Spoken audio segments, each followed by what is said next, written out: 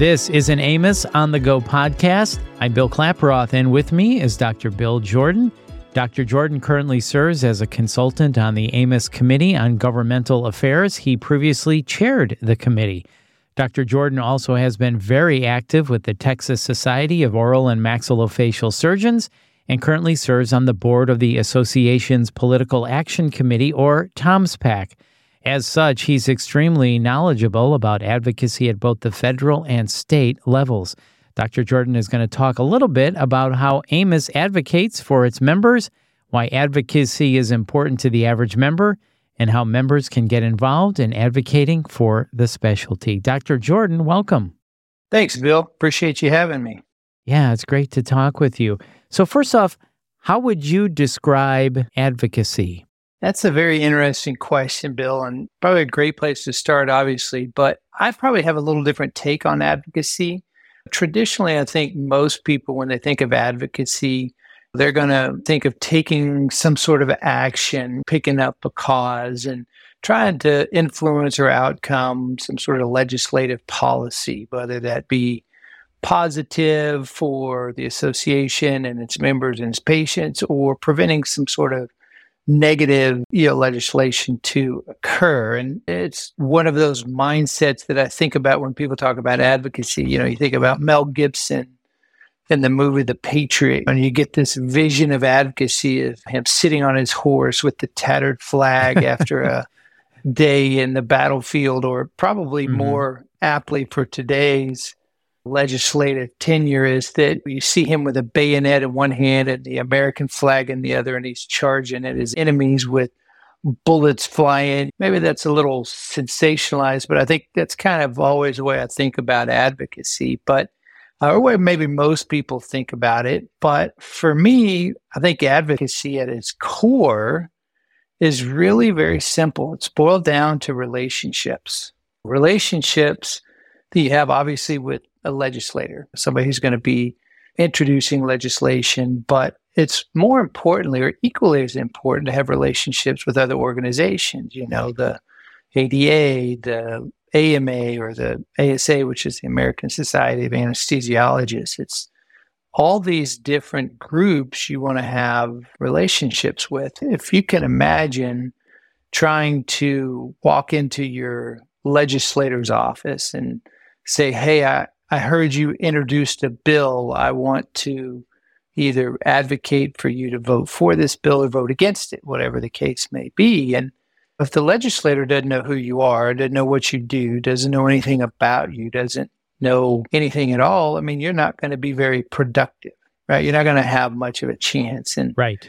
You think about the American Association of Oral and Maxillofacial Surgeons. I think we have probably about 9,000 roughly surgeons across the country. And so if we go into a legislator's office and say, hey, I'm here representing Amos, well, that's great. That's 9,000 people you represent, but there's 330-ish million people in the United States. And so the percentages, if you do the percentage, that's going to be a very, very, very low percent. So if you can, through your relationships, have more people come to your side, like Mel Gibson, if he tried to fight him alone, he's not going to win. But if he has a whole bunch of people with him, all fighting the same fight, you have a much better chance. And it's the same thing in advocacy. It's the same idea as having all these people with kind of a common good, if you will,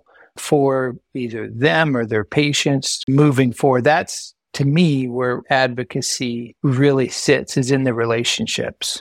So not as much riding a charging horse into battle, but just forming and creating relationships, doing the work that can become valuable in the future. Absolutely. So then why is advocacy important for the average member? Why is it important to them? These questions are great because I laugh at some of the simplicity of them, but I get this question a lot is, why should I do this? Why should I get involved? And I get all the time, I'll be talking at meetings or whatever it may be, and a young surgeon will come up and say, look, I don't do the political stuff, right? That's not me. I just want to stay in my office. I just want to do my thing. I don't need to get involved. That doesn't have anything to do with me. And I laugh because that is the most absurd response to a question because it affects everything you do. And to simply think that you can go into your office and do your thing is really uninformed because it touches every aspect that we do, from procedures to how we get paid. And I've told people for years, my biggest point I want to get across to a lot, so even older surgeons like anybody, is that legislation can change what you do overnight. We can go to bed this evening being able to do a procedure and wake up tomorrow morning, and through legislative change, you can't do what you could do yesterday. And that's happened in Florida. Years ago, the governor had an executive order because there was quite a number, it was 3 or 4 deaths that happened in a very short period of time in the state of Florida, anesthesia related. And so he just said, look, no more. You guys can't put people to sleep in the dental office till we figure out what's going on. So they woke up the next morning not being able to do what they could do. Mm-hmm. So that has a huge impact. So I always tell people it's very simple. If you want to protect what you do and ultimately get paid for what you do, then yes, advocacy is important for every single member. So this really comes down to influencing politicians who will support legislation that is beneficial to AMS. And like you said, it can change overnight. So you've got to be working on those relationships all the time. Right. And it's really not influencing them. It's more educating them, right? Okay. Because that's really what it boils down to, is that you can influence people. But it's really about educating. I want my legislator to know what I do, how I do it, how that the patients are the center of what I do and the safety that we provide for them and how we do that. That's how I want to educate them. And so I think that's the way you influence is through education. And when you explain to them and show them, bring them to your office, show them what we do. And I'm kind of talking about anesthesia because that's one of a hot button topic right now. But if you show them even show them our office, show them how we're set up for emergency, how we want to take care of the patients. And if they see that, then they're going to know. And so I think through education is really how is going to be best for us to really influence them. Yeah, that's a great distinction. So thank you for sharing that. That's excellent. So then, in what ways does AMS advocate for its members? AMS does a fantastic job about providing opportunities for the members from an advocacy standpoint. Probably I think it's one of the most important is Day on the Hill. And I know that you've already spoken with Dr. Morrison. He did a fantastic job with an overview of Day on the Hill. And I echo a lot of the sentiments that he talked about. And for me, Day on the Hill is so important. Again, not only from an education standpoint to our legislators, but I want to educate our members on this process, because the reality of it is you're not going to fly into DC, spend a couple of days up on the Hill, walk into somebody's office and say, hey, I'm here. I want you to vote for this bill. Okay, we're done. We're good. Let's get it passed. Let's move on. Right? Because that's not the way legislation, and it doesn't work that way. It is a marathon, not a sprint. And so, but I think what it does for our members is when you go to Day on the Hill, you see how the sausage is made, so to speak. You understand, you're walking through the halls of Congress and you're seeing the legislator from every single state. And when you're with your group of surgeons, there's maybe 4 or 5 or however many are with you, and you walk by and you see there's another group from the pork packers and another group from the tire association, another group from the automobile dealers, and they're all up there doing the same thing. You realize, holy cow, we are very small in the overall scheme of things, and we have to work that much harder to make sure we educate people on what we do. And so that's where I think one of the real values of Day on the Hill is, at least from my perspective. The other aspects that AMS does a great job is grassroots efforts. We're all boots on the ground. Everybody's heard the term. And so what AMS has done is made it, for our members, we made it so incredibly simple.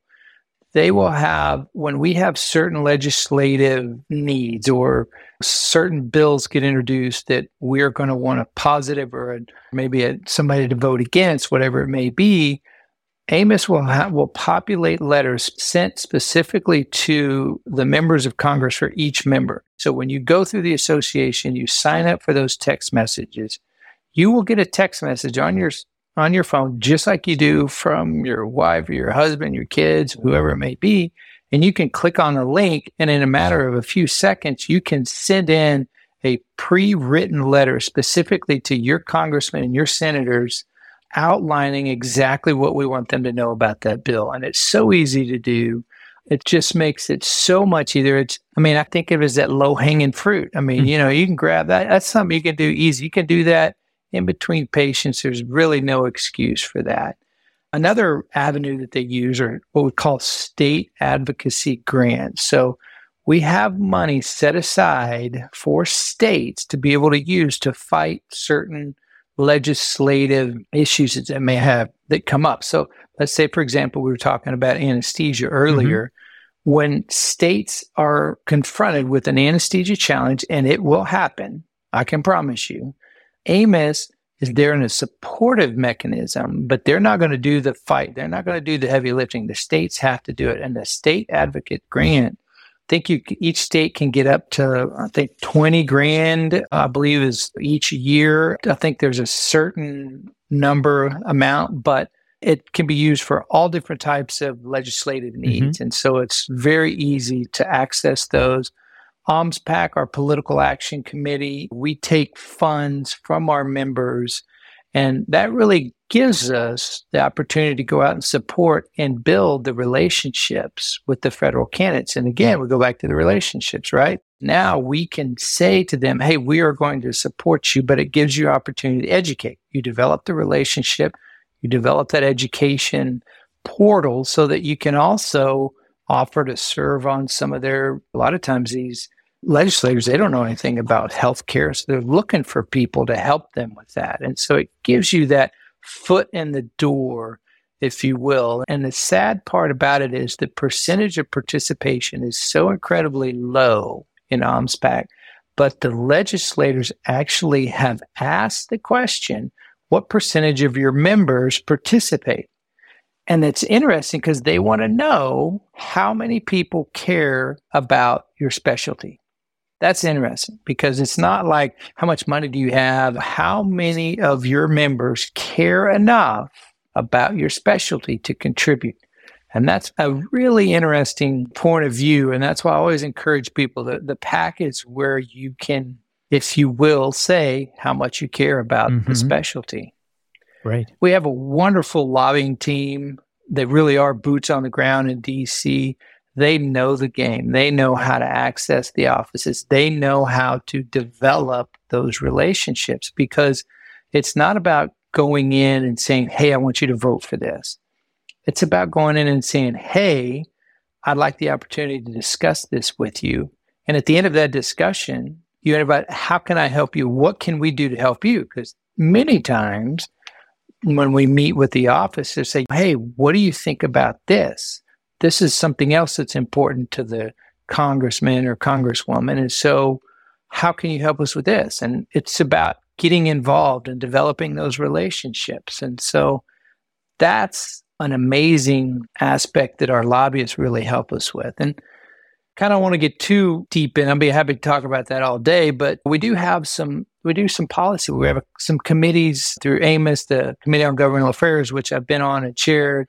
We work very closely with our Committee on Healthcare and Policy, Coding and Reimbursement, or what we call CHOPPER, which oh my God, people on that committee, God love them, because that is a tough committee. They get into the weeds with coding and numbers, and they do yeoman's work to really be able to help prevent Medicare pay cuts, for example. Hey, there was a 2.5% Medicare pay cut that was put up, but through their work on the committee, we're able to get that out and help prevent those cuts from happening. And a lot of people think, oh, that doesn't affect me. I don't take Medicare. I don't do Medicaid. I don't do Medicare. Well, it does affect you because all the private insurance companies are looking at what the government does. What does Medicare do?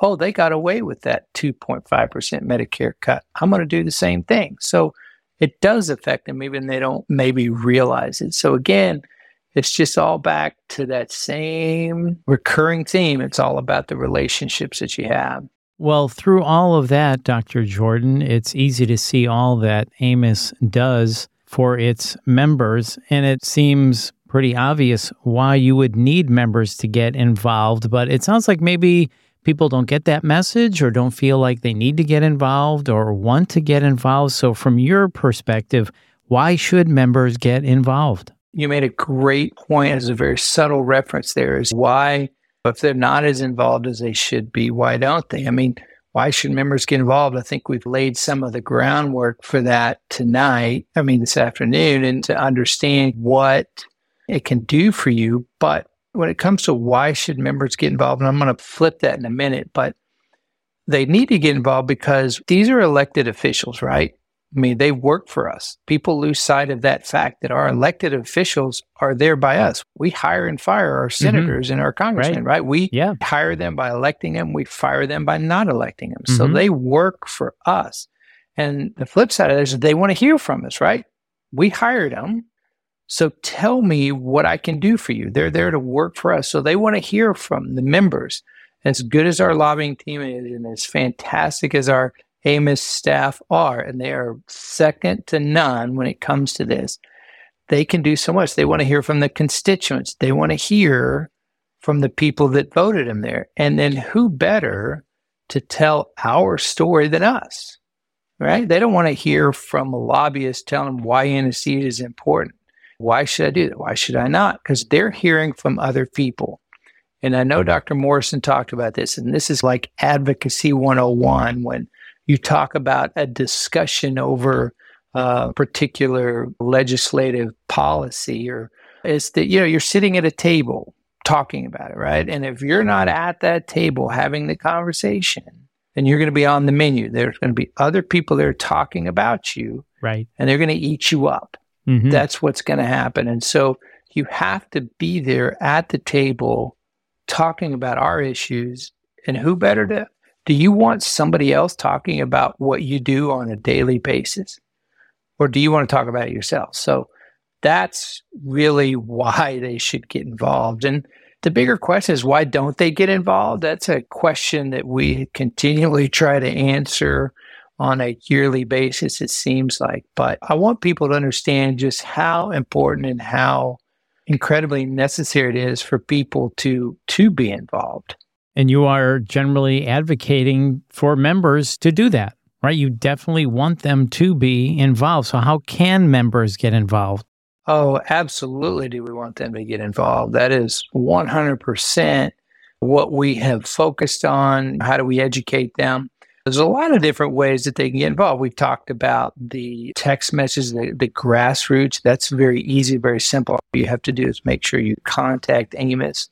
Day on the Hill, as Dr. Morrison, as I've talked about, that I've encouraged other members, other people might consider to be a little more of a strong arm tactic, like you're going to Day on the Hill, because it is, that's how strongly I feel that it will. And it's not for me, because like I said, I mean, the likelihood of you going, you're not going to go in and get somebody to pass a bill in that afternoon, but it's going to make such a profound impact on that particular surgeon that they're going to get it and they're going to go, oh yeah.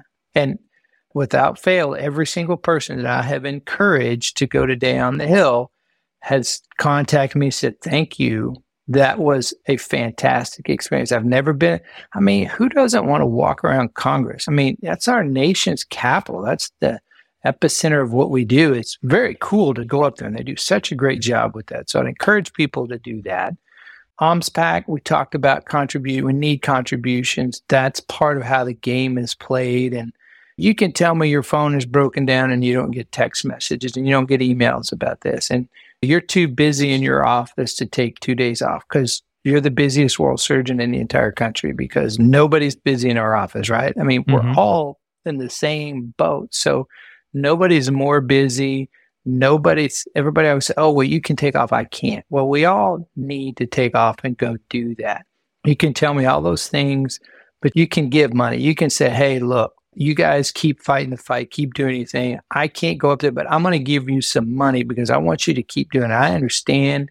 Let me give you some money to do that. And that's what we need from Moms Pact. And I tell people, get involved in your state and local society so that you can educate. You can take this message, if you will, and get it back to their local and your state levels. Just get involved, because I promise you, and I'm using this anesthesia challenge, if you will, as an example, but it's coming and it's going to happen whether you realize it or not. So you need to be ready for that. And so I think that's just get involved. Just find what works best for you and do something. Just don't sit on the bench. Get in the game, right? Get in the game. Absolutely. Get in the game. Well, this has been fantastic, Dr. Jordan. I appreciate your time today. One last question. Is there anything you would like to add as we talk about advocacy and AMS? Yes, Bill, the main thing, and we kind of hit on it, is I just want people to realize how important and what an impact it has on your day-to-day life. You don't think it does. And you're right, it doesn't have an impact on your practice until it does. Mm-hmm. And if you're going to wait until it does, it's too late. You have to be prepared. And the way you do that is to get involved, because nobody's going to do it, take care of your house better than you do. Very well said. Dr. Jordan, thank you for your time today. Oh, you bet, Bill. I enjoyed it. A lot of fun. Yeah, and hopefully your insight on advocacy will motivate members to get involved at the national level or in their states. To learn more about AMS advocacy, you can visit amos.org/advocacy or contact the AMS advocacy staff at 800-822-6637, or you can email advocacy@amos.org. And if you enjoyed the show, please share it on your social media and be sure to subscribe so you don't miss an episode. Thanks for listening.